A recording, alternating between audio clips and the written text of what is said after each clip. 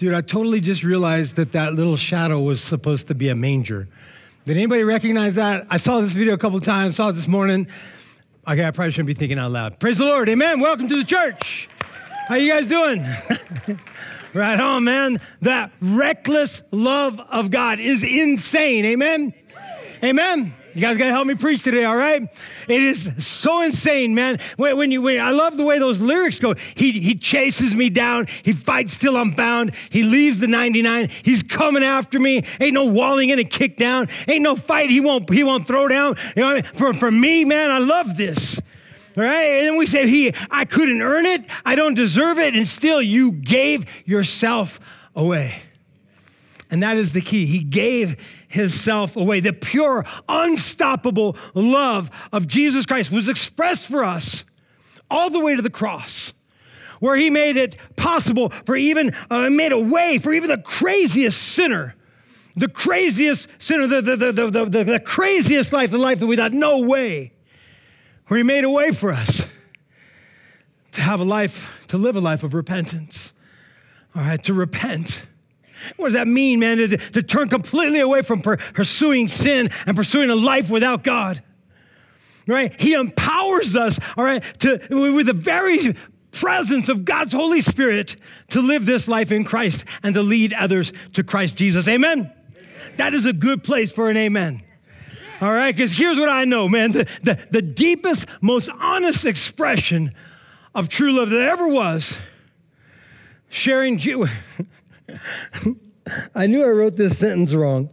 I look at it just now like, dude, this does not make sense. Yes, it does. Pretend it makes total sense, because it does. All right, but this is the way I worded it. All right, the deepest, most honest expression of true love ever that's what it was, my expression, all right, was Jesus sharing his life at the cost of his life so that we can see and experience him. Now, do you see the way that's supposed to be read?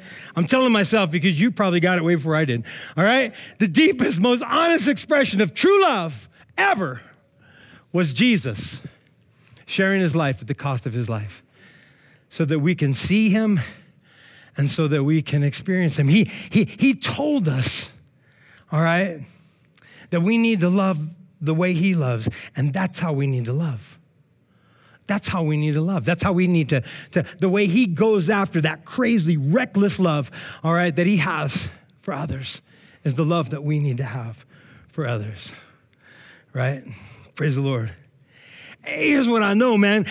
He's not someone, that we're supposed to put into our pocket. Jesus was never meant for your pockets, all right? He wasn't meant for your purse. He wasn't meant for, he doesn't fit in your pocket. He doesn't fit in your purse. The universe is so huge and it still doesn't hold him. Why? He created the universe and yet he can't fit inside the whole universe. This is how big our God is.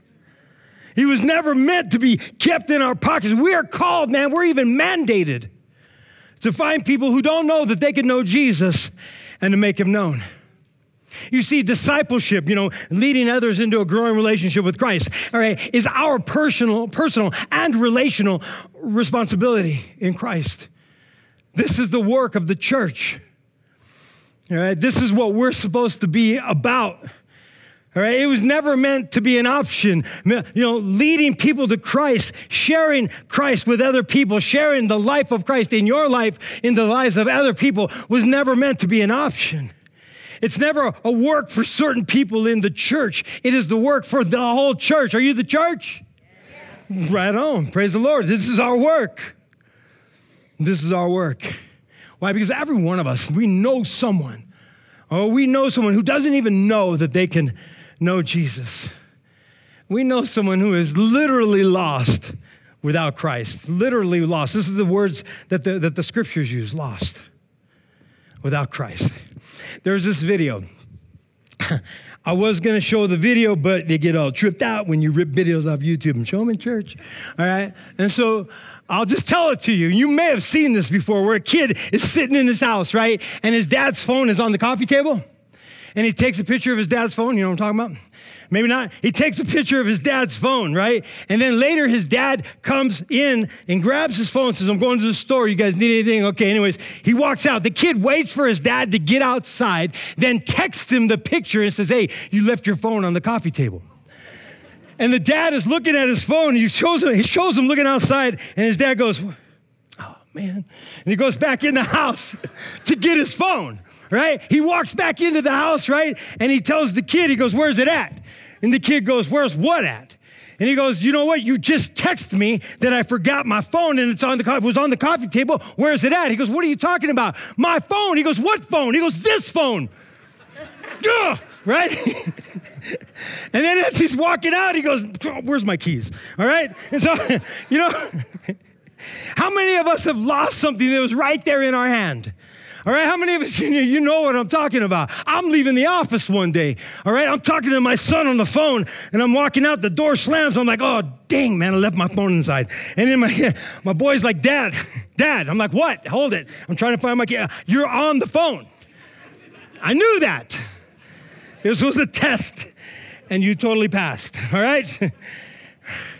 How many of us, man, we lose things, and they're right there in our hands, or right there within our reach. And what about people? Right? What about people, man? I mean, physically, we lose people. It freaks us out, and it does.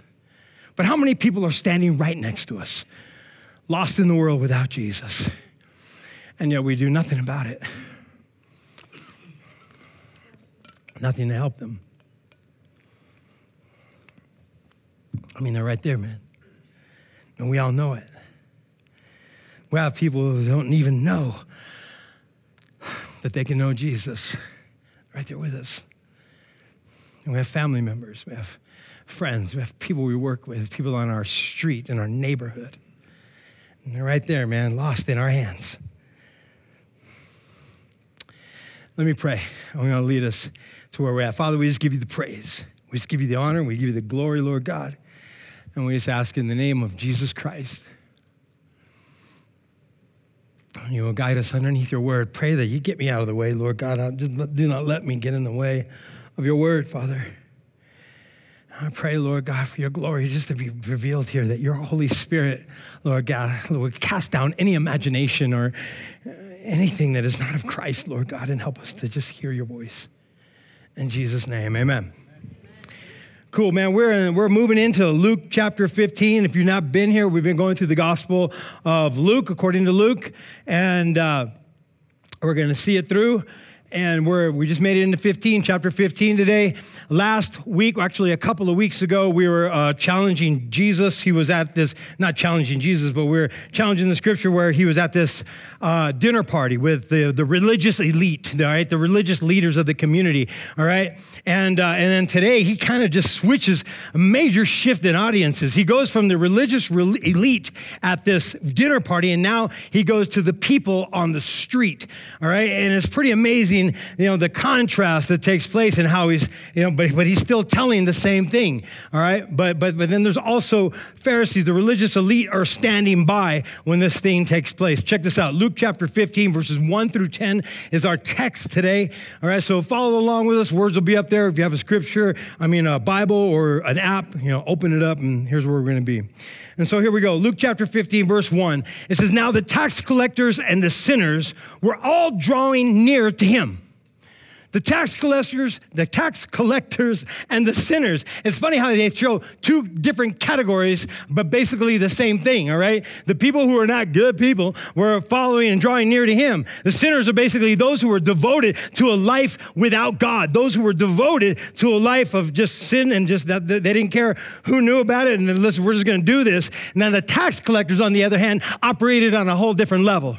You see, the tax collectors, all right, they were the extortioners, the traitors of their own countrymen. They not only sinned against God, but they were sinning against Israel. These are the men and women who wanted to be around Jesus, who wanted to be close to Jesus. And what is crazy, when I look at this, I realize such a glaring truth. People who are nothing like Jesus wanted to be around Jesus. Isn't that crazy? People who are nothing like Jesus wanted to be around Jesus. Right? They knew, man, that what he was about. He didn't, just kind of water down his story or his testimony or his presence in front of these people. They knew exactly what he was about, and yet they wanted to be around him. They wanted to be around him all the time. Why do you think that is?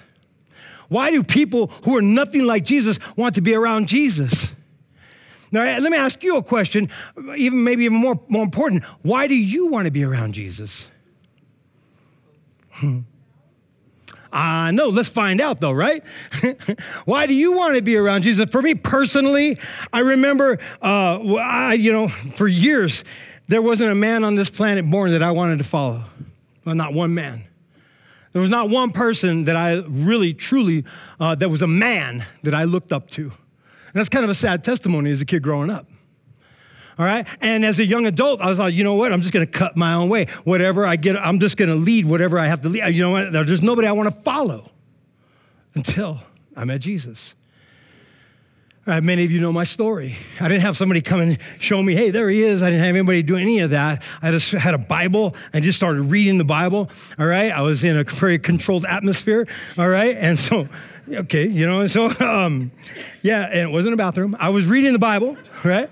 And I started reading about Jesus.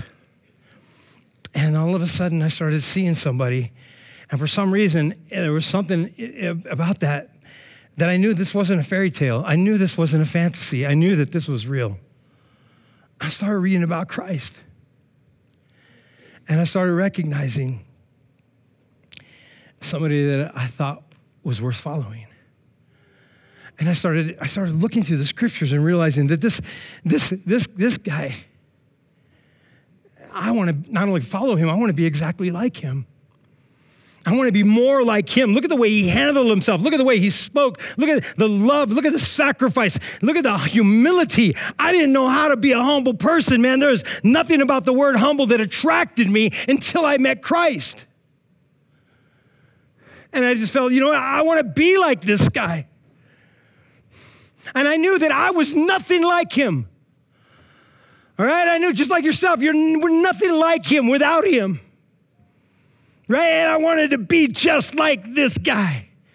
And he showed me, this is crazy, he showed me that even a person like me could come close to him. And it blew me away. He showed me that I didn't have to take a shower before I took a bath. And I believe that these tax collectors and sinners that were all drawing near to him, I think that these people came close to him because even though he was teaching about the kingdom, he was teaching about God, he was teaching about sin, all right? He was teaching about holiness, all right? Things which none of them were owning, all right? He didn't make them feel small while he was talking to them about it. Here's God talking to the tax collectors and the sinners, and he didn't make them feel little and tiny. Instead, he actually reminds us our value before God. Each of us, he reminds us of our value before God. Jesus shows us, this is kind of crazy, and some of us might get this little word, this little sentence right here twisted, all right? But Jesus shows us that we were made to be a better version of ourselves. We were actually created to be a better version of the self that we ourselves have created.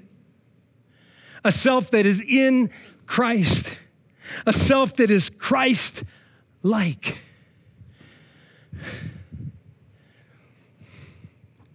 He reminds us that we all, say all. No, everybody say all. All right, I want all of you to say all. Yeah, he reminds us. Some of you are still back. I ain't going to say it. I ain't saying it. All right? He reminds us that we were all made to be image bearers of God the Father. The tax collectors and sinners were all drawing near to him. Let me ask you this crazy question.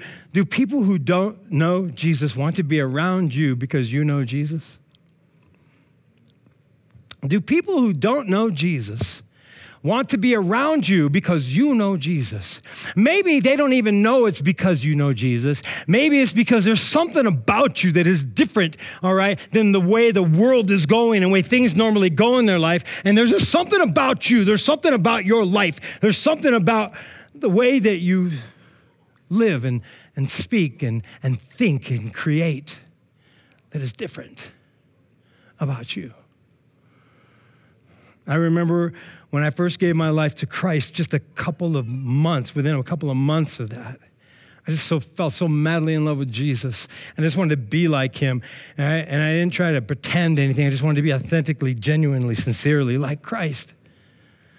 And I remember a guy in the jailhouse came up to me and he says, man, I want what you got. I looked at the guy, because he couldn't take my soup or all I got is soup and candy bars in my cell. I'm like, what are you talking about, bro? And he's like, I want what you got, man. And I was like, what do you mean? And he's like, he goes, you're not here in the jail. I go, hello, I'm wearing the same weird doctor's outfit that you're wearing. Totally here, man. And he's like, no, bro, you're not here. He literally was telling me that this place does not control you and confine you. There's something about you that's different. I go, that's right, bro. I'm free. I've been set free. I've been cut loose by the Almighty, and I'm just walking with Jesus. And he goes, I want that. I said, you're on your own, bro. I don't know what to tell you. You know what I mean? I was a brand new Christian. What do you want? No, just kidding. I didn't tell him that.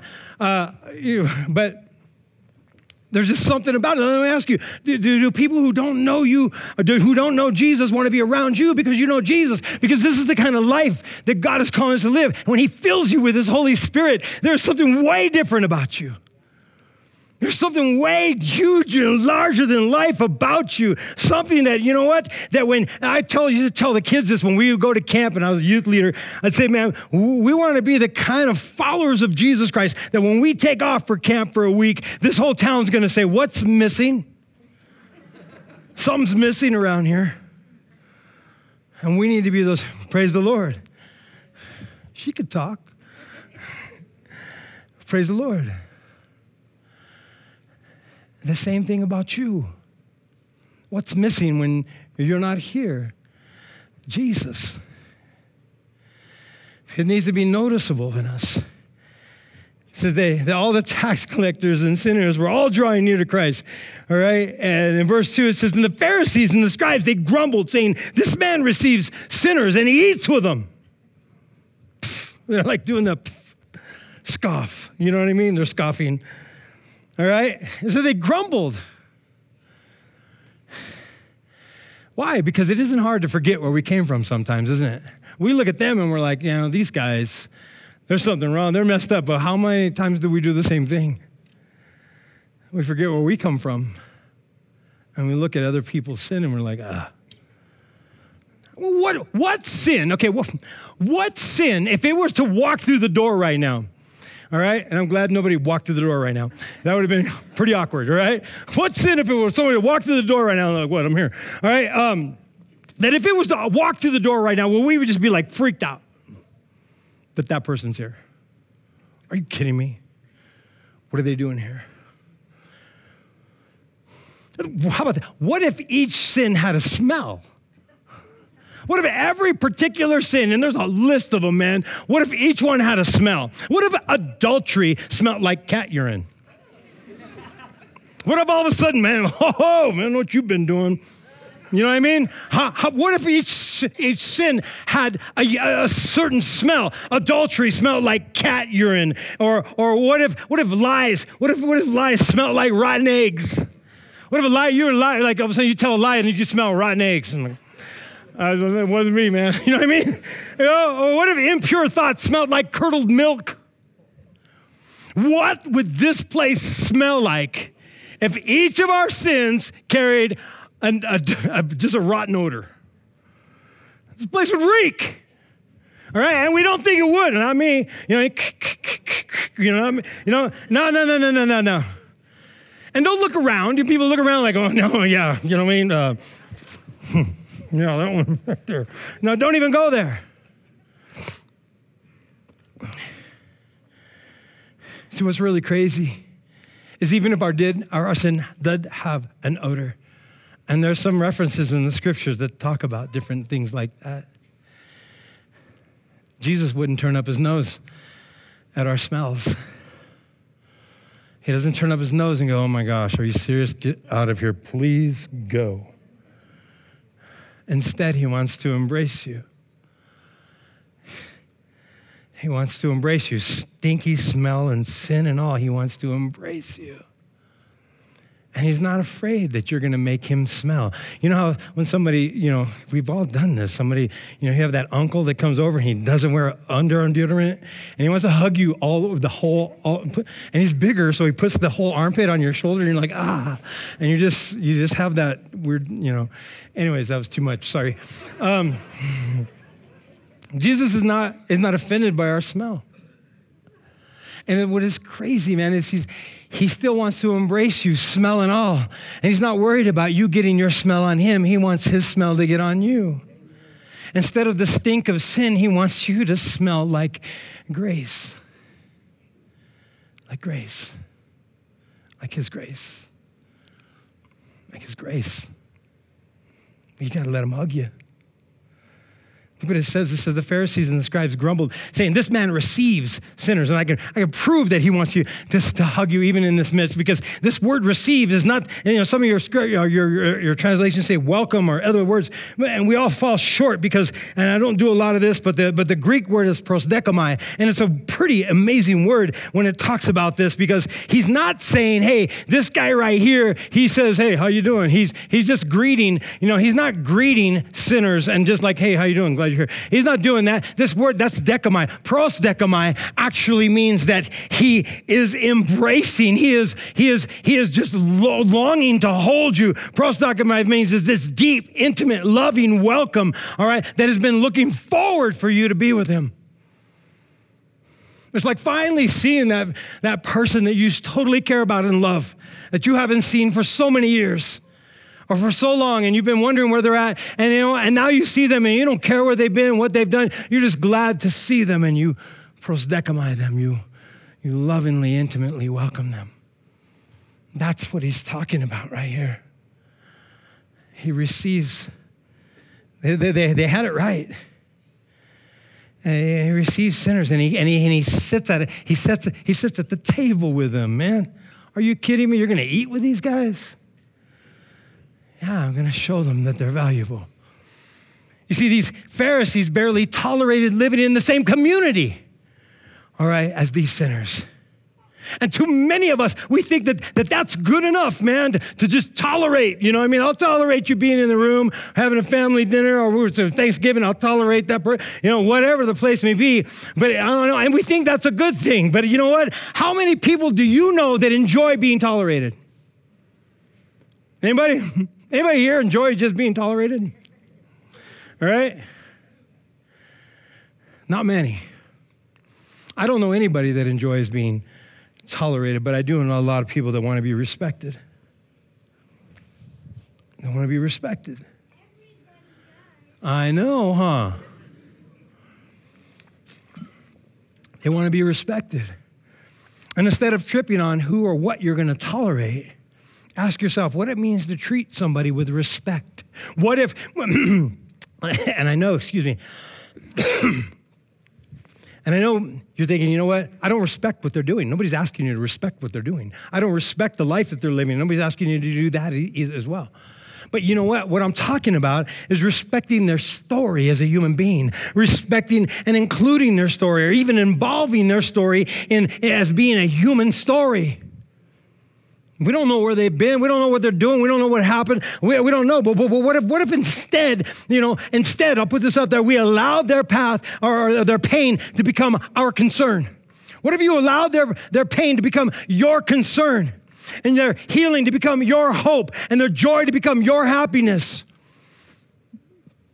What if instead of just tolerating or even just dismissing, you allowed their pain to become your concern, your prayerful concern, and you started leaning into that pain and with prayers before God? I've heard somebody say, man, all I can do is pray. That's the best thing you can do for me. Talk to God about me? Are you kidding? Yes. The allowing their pain to become your concern and their healing to become your hope. Even if they're not being healed yet, even if they're still in the mess, even if it's still crazy, man, you're allowing that the hope of that healing as you pray into that healing and not give up to become your hope and their joy. And the only joy that takes place is finding Christ. and living a life in Christ, and their joy become your happiness, even your joy. See, the plan was never just to become a bunch of well-behaved Christians. Jesus didn't die on the cross, all right, so you could behave.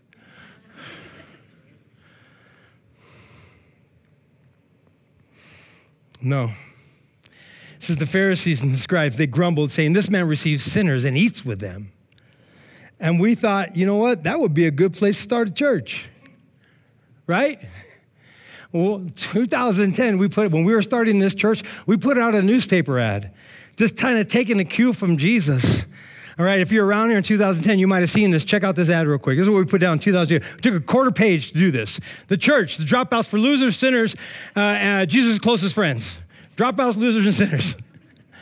Jesus' closest friends. A meeting at the church at Blue Ridge High School Saturday nights at 7. All right, and we took about, and there were people that were like, are you kidding me, really? And they grumbled. There were some grumblers in town. As they saw this, we put this in the paper for almost a month. Took a quarter sheet. We said, we'll buy it. We wanted to buy the whole sheet. We're like, let's do the quarter sheet. We want to get too crazy. And that was, a lot of people showed up. Praise the Lord. You're here. Praise the Lord. Right on. Hey, you saw the ad. All right, cool. Right on, man. Right? But how can we better reflect the heart of Christ, his heart, in this context? And so Jesus told them parables. And he told it in 4 parts. And we're going to take the next 3 weeks to talk about these 4 parts. Because there are 4 types of lostness, basically. There are those who drift away. All right, there's those who fall away. Right? There's those who drift away. We're going to talk about that today. Those who fall away, we're going to talk a little bit about that today. And then next week, we're going to talk about those who choose to stay away or to be away. And then the week after that, we're going to talk about those who think they're close, but are actually, in reality, far away from the Father's heart. And so he told them this parable. And we'll talk about drift away and fall away really quickly here. In Luke chapter 15, verse 4, he tells them this parable, this story. He says, what man of you, having 100 sheep, if he's lost one of them, doesn't leave the 99 in open country and go after the one that is lost until he finds it? Which one of you, all right, doesn't go after that one lost sheep, or do you just write it off? He says, none of you do that. Basically, you would go after it. And these are the ones that drift away. And, none of us are, I don't know if any of you are shepherds, or anybody got sheep at the house, so you're taking care of them, hundreds of them. Anyways, all right, might have some goats. I've seen you guys bring them to church. Anyways, right? A shepherd once explained to how sheep get lost. Check this out. They nibble their way into getting lost. They nibble their way in getting lost. All right, they move from one piece of grass to another piece of grass to the next. And they keep moving along from grass to grass until, all right, sometimes they go right through a hole in the fence. And then they're just nibbling away from the pasture. We're nibbling away from the sheepfold. And then when they're done nibbling, they can't find their way back. And they're lost. Some of us know what that looks like. All right, to nibble ourselves bit by bit far away from God. Some of that nibbling takes place in overworking. All right? Some of the times we work a little more, got to add a little more, now we got to do more. And next thing you know, we're just working and working and working and working, and we don't have much time for God, and we don't have much time for our family, and we don't have much time for a lot of things. You know what? And we're overworked. And sometimes we do that with playing and recreation too much. You know, yeah, man, we got a little bit more. Man, I'm going to try to do that again. I'm going to try to do that again. Next thing you know, we're just caught up. And we're overplaying. We ain't got time for God. We ain't got time for people. You know, we're just playing too much. Sometimes people have done that with drinking. Just one sip, and then another sip, and then another sip, and another sip. Now, some of you might be able to have a drink, but there are some of you here who shouldn't even look at a glass of alcohol because it's going to tear you to pieces. Because we have one sip lead to another sip to another sip. You nibbled here, you nibbled there, you nibbled there, you nibbled there. Some have done it with prescription drugs. All right, the doctor ordered you some drugs for some painkillers. Next thing you know, the pain is gone, all right? And you're still nibbling at these painkillers. And now you're creating a bunch of new pain in your life. More and more pain. Some of you have done it with illegal drugs, all right? And you know what? A little here, a little there, a little bit more, and a little bit more, and then a little bit more. And next thing you know, you look around and there's nothing but wreckage. If the shepherd didn't take any action, the sheep stayed lost. All right? That shepherd didn't take any action. The sheep stayed lost. All right? They stayed lost for wild game to just tear them apart or to ultimately be destroyed. And what kind of action does the shepherd take? You. You're the action. God is counting on his church, all right, to go after the nibbler, man. The nibbler. We're going to call him the nibbler, dude. To go after the nibbler, the one that's just drifting away. You're the church, the hands and feet of God in the world that is lost without him. See, just as Jesus gave his life, we're to give ours. To love like Jesus means to share our lives at the cost of our lives so that people can see and experience Jesus.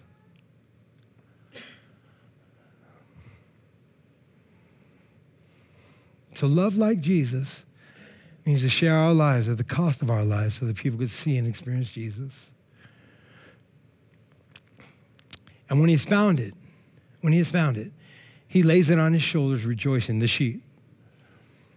And when he comes home, he calls together his friends and his neighbors, saying to them, rejoice with me, for I have found my sheep that was lost.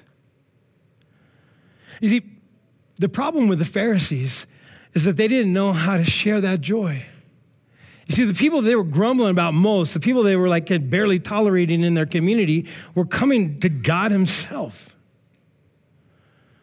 And they were hearing these teachings about sin and about the kingdom and about God and about holiness. Sinners were coming to Christ, and they didn't like it. You ever get mad that salvation is offered to people, to any particular person? Put it that way. You ever get mad that salvation is made available to any particular person?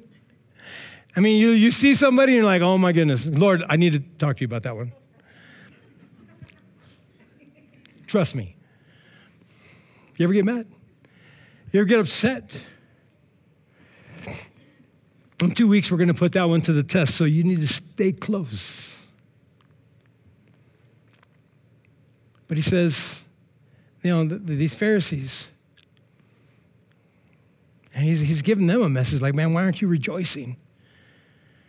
You see, because each of us, all right, knows what it's like to drift away. Everyone here knows what it's like to nibble. And maybe it's not as, you know, to where you're completely gone and completely lost, but maybe you've nibbled your way away from God for 1 week. You know, I haven't prayed all week. I haven't been in the Word all week. I haven't been in fellowship with other people in Christ, all right? I haven't, you know, been around. I mean, maybe you've just nibbled your way out of and then by the end of the week, you're like, dang, I am kind of far from God. But you knew your way back. All right? Well, because, you know, each of us know what it's like to drift away, we should already be active in showing others the way back. All right? We know the way back. Amen? I mean, we're here.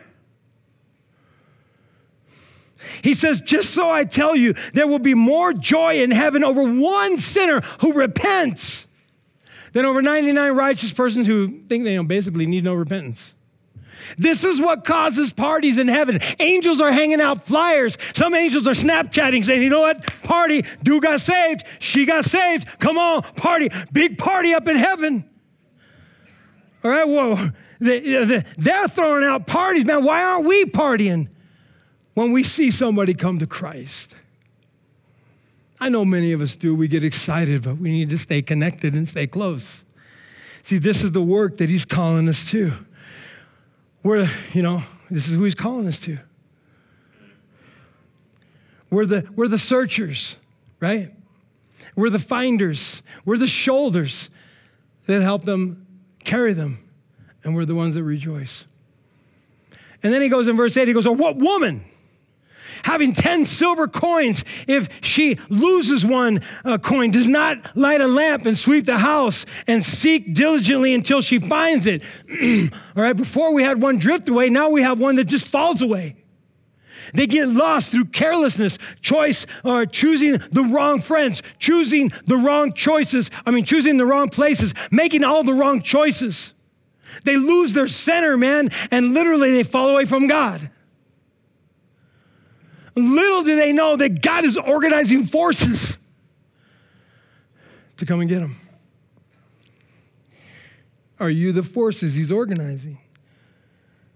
He's calling his church to light a lamp, to help them see, all right? He's calling his church, all right, to sweep the house, to clear a path all the way home. He's calling the church to make a mad search and let them know that they are seen, that God sees them. Are you the church? Yeah. Are you the church? Yeah. I'm going to keep saying, are you the church? Yeah. Are you the church? Yeah. All right. This is your responsibility. You're here. Verse 9, and when she found it, she calls her friends, saying, rejoice with me, I found the coin that I lost. Calls her friends and neighbors, I found that coin. And Jesus says, just so I tell you, there's joy before the angels and God over one sinner who repents.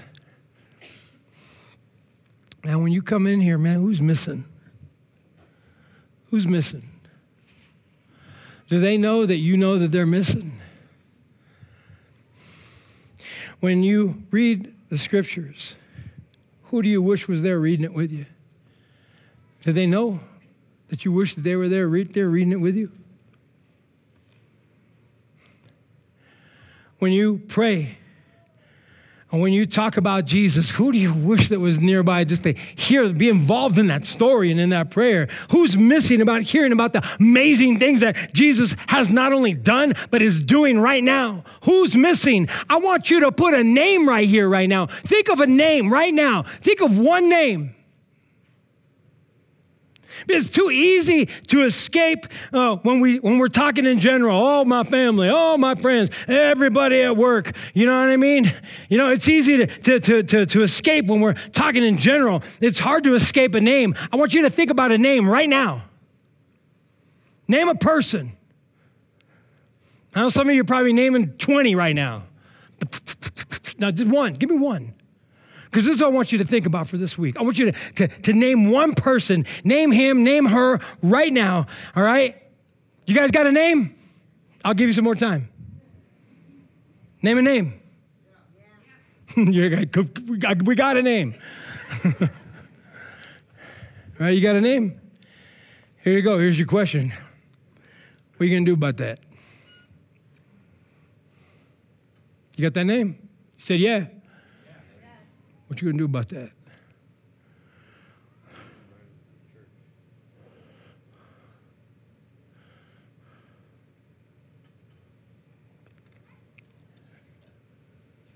We get this far so many times, and we don't know what to do.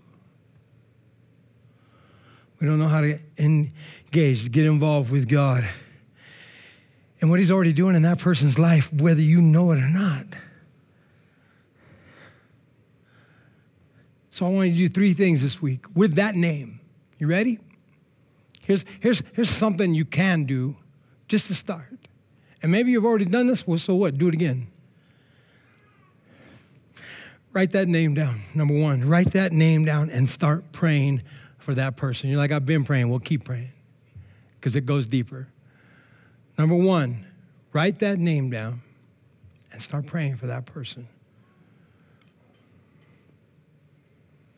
Number 2, let them know you're praying for them and keep praying. Now let them know, not in a condescending way, just want you to know I'm praying for you. None of that. Not in a condescending way. Let them know you're praying for them. keep praying. Ask them, is there anything I could pray for? Do you need me? How can I be involved in your story right here, man? What could I pray for? It's a good way to think about it. How can I be involved in your story? And then number 3, be ready.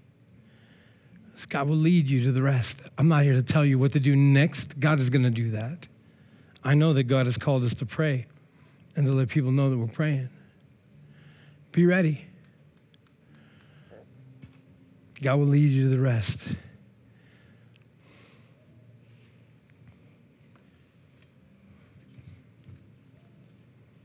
Can you do that for 7 days?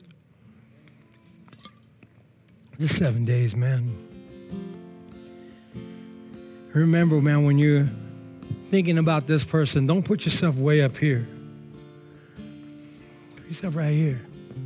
And even more, maybe down here as you pray for them and lift them up. Because true discipleship is you sharing your life at the cost of your life so someone can see and experience Jesus.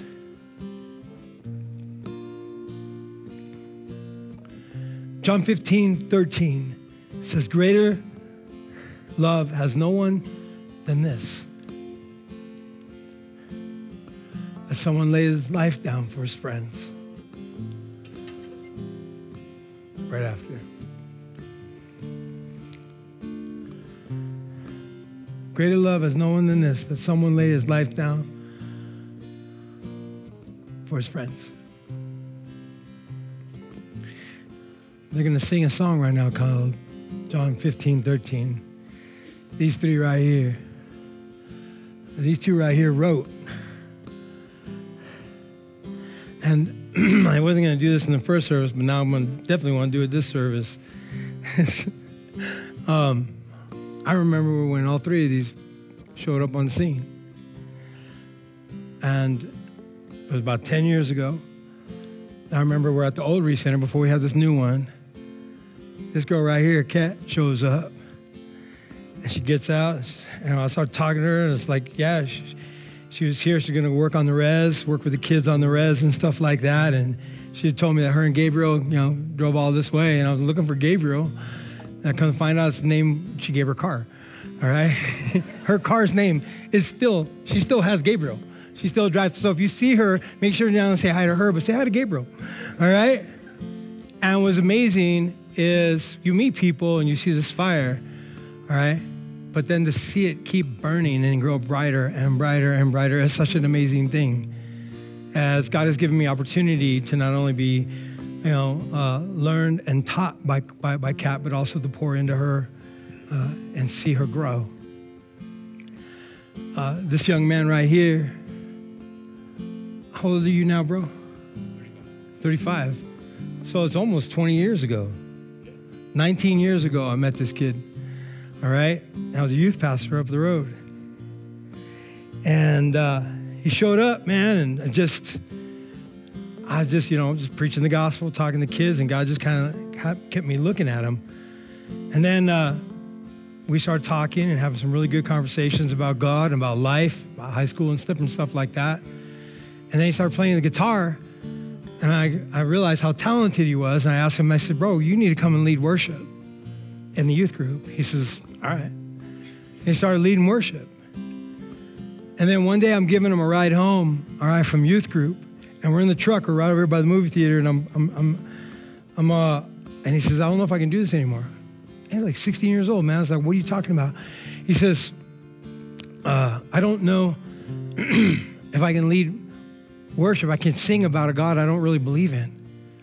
And I said, dude, that is so amazing. And it kind of threw him off. He was like, what do you mean? I go, that's amazing. You don't want me to know God? I said, like, dude, that is so awesome because you can admit that. I mean, dude, you got the guitar. You're in the teenagers. All the girls are looking at you. You're singing. And you know what I mean? You got everybody's attention. You could keep just riding this train until see where it goes. But he had enough courage, enough guts, and enough integrity to say, I can't do this. I said, well, what's up? He goes, I can't wrap my head around this God. And I said, bro, it's summertime. I'm going to ask you to do one thing. Instead of trying to wrap your head around God, allow God to wrap his heart around you. And see, I told him, take this summer. We were going to a youth camp in Denver that month. And I said, see if you can recognize that God really does love you, if Jesus really does love you. See if you can recognize the love of Christ. And that summer, he gave his life to Christ, completely realizing that God truly does love him. And God has given me opportunity to invest in his life, to learn about him, and learn from him as he teaches me.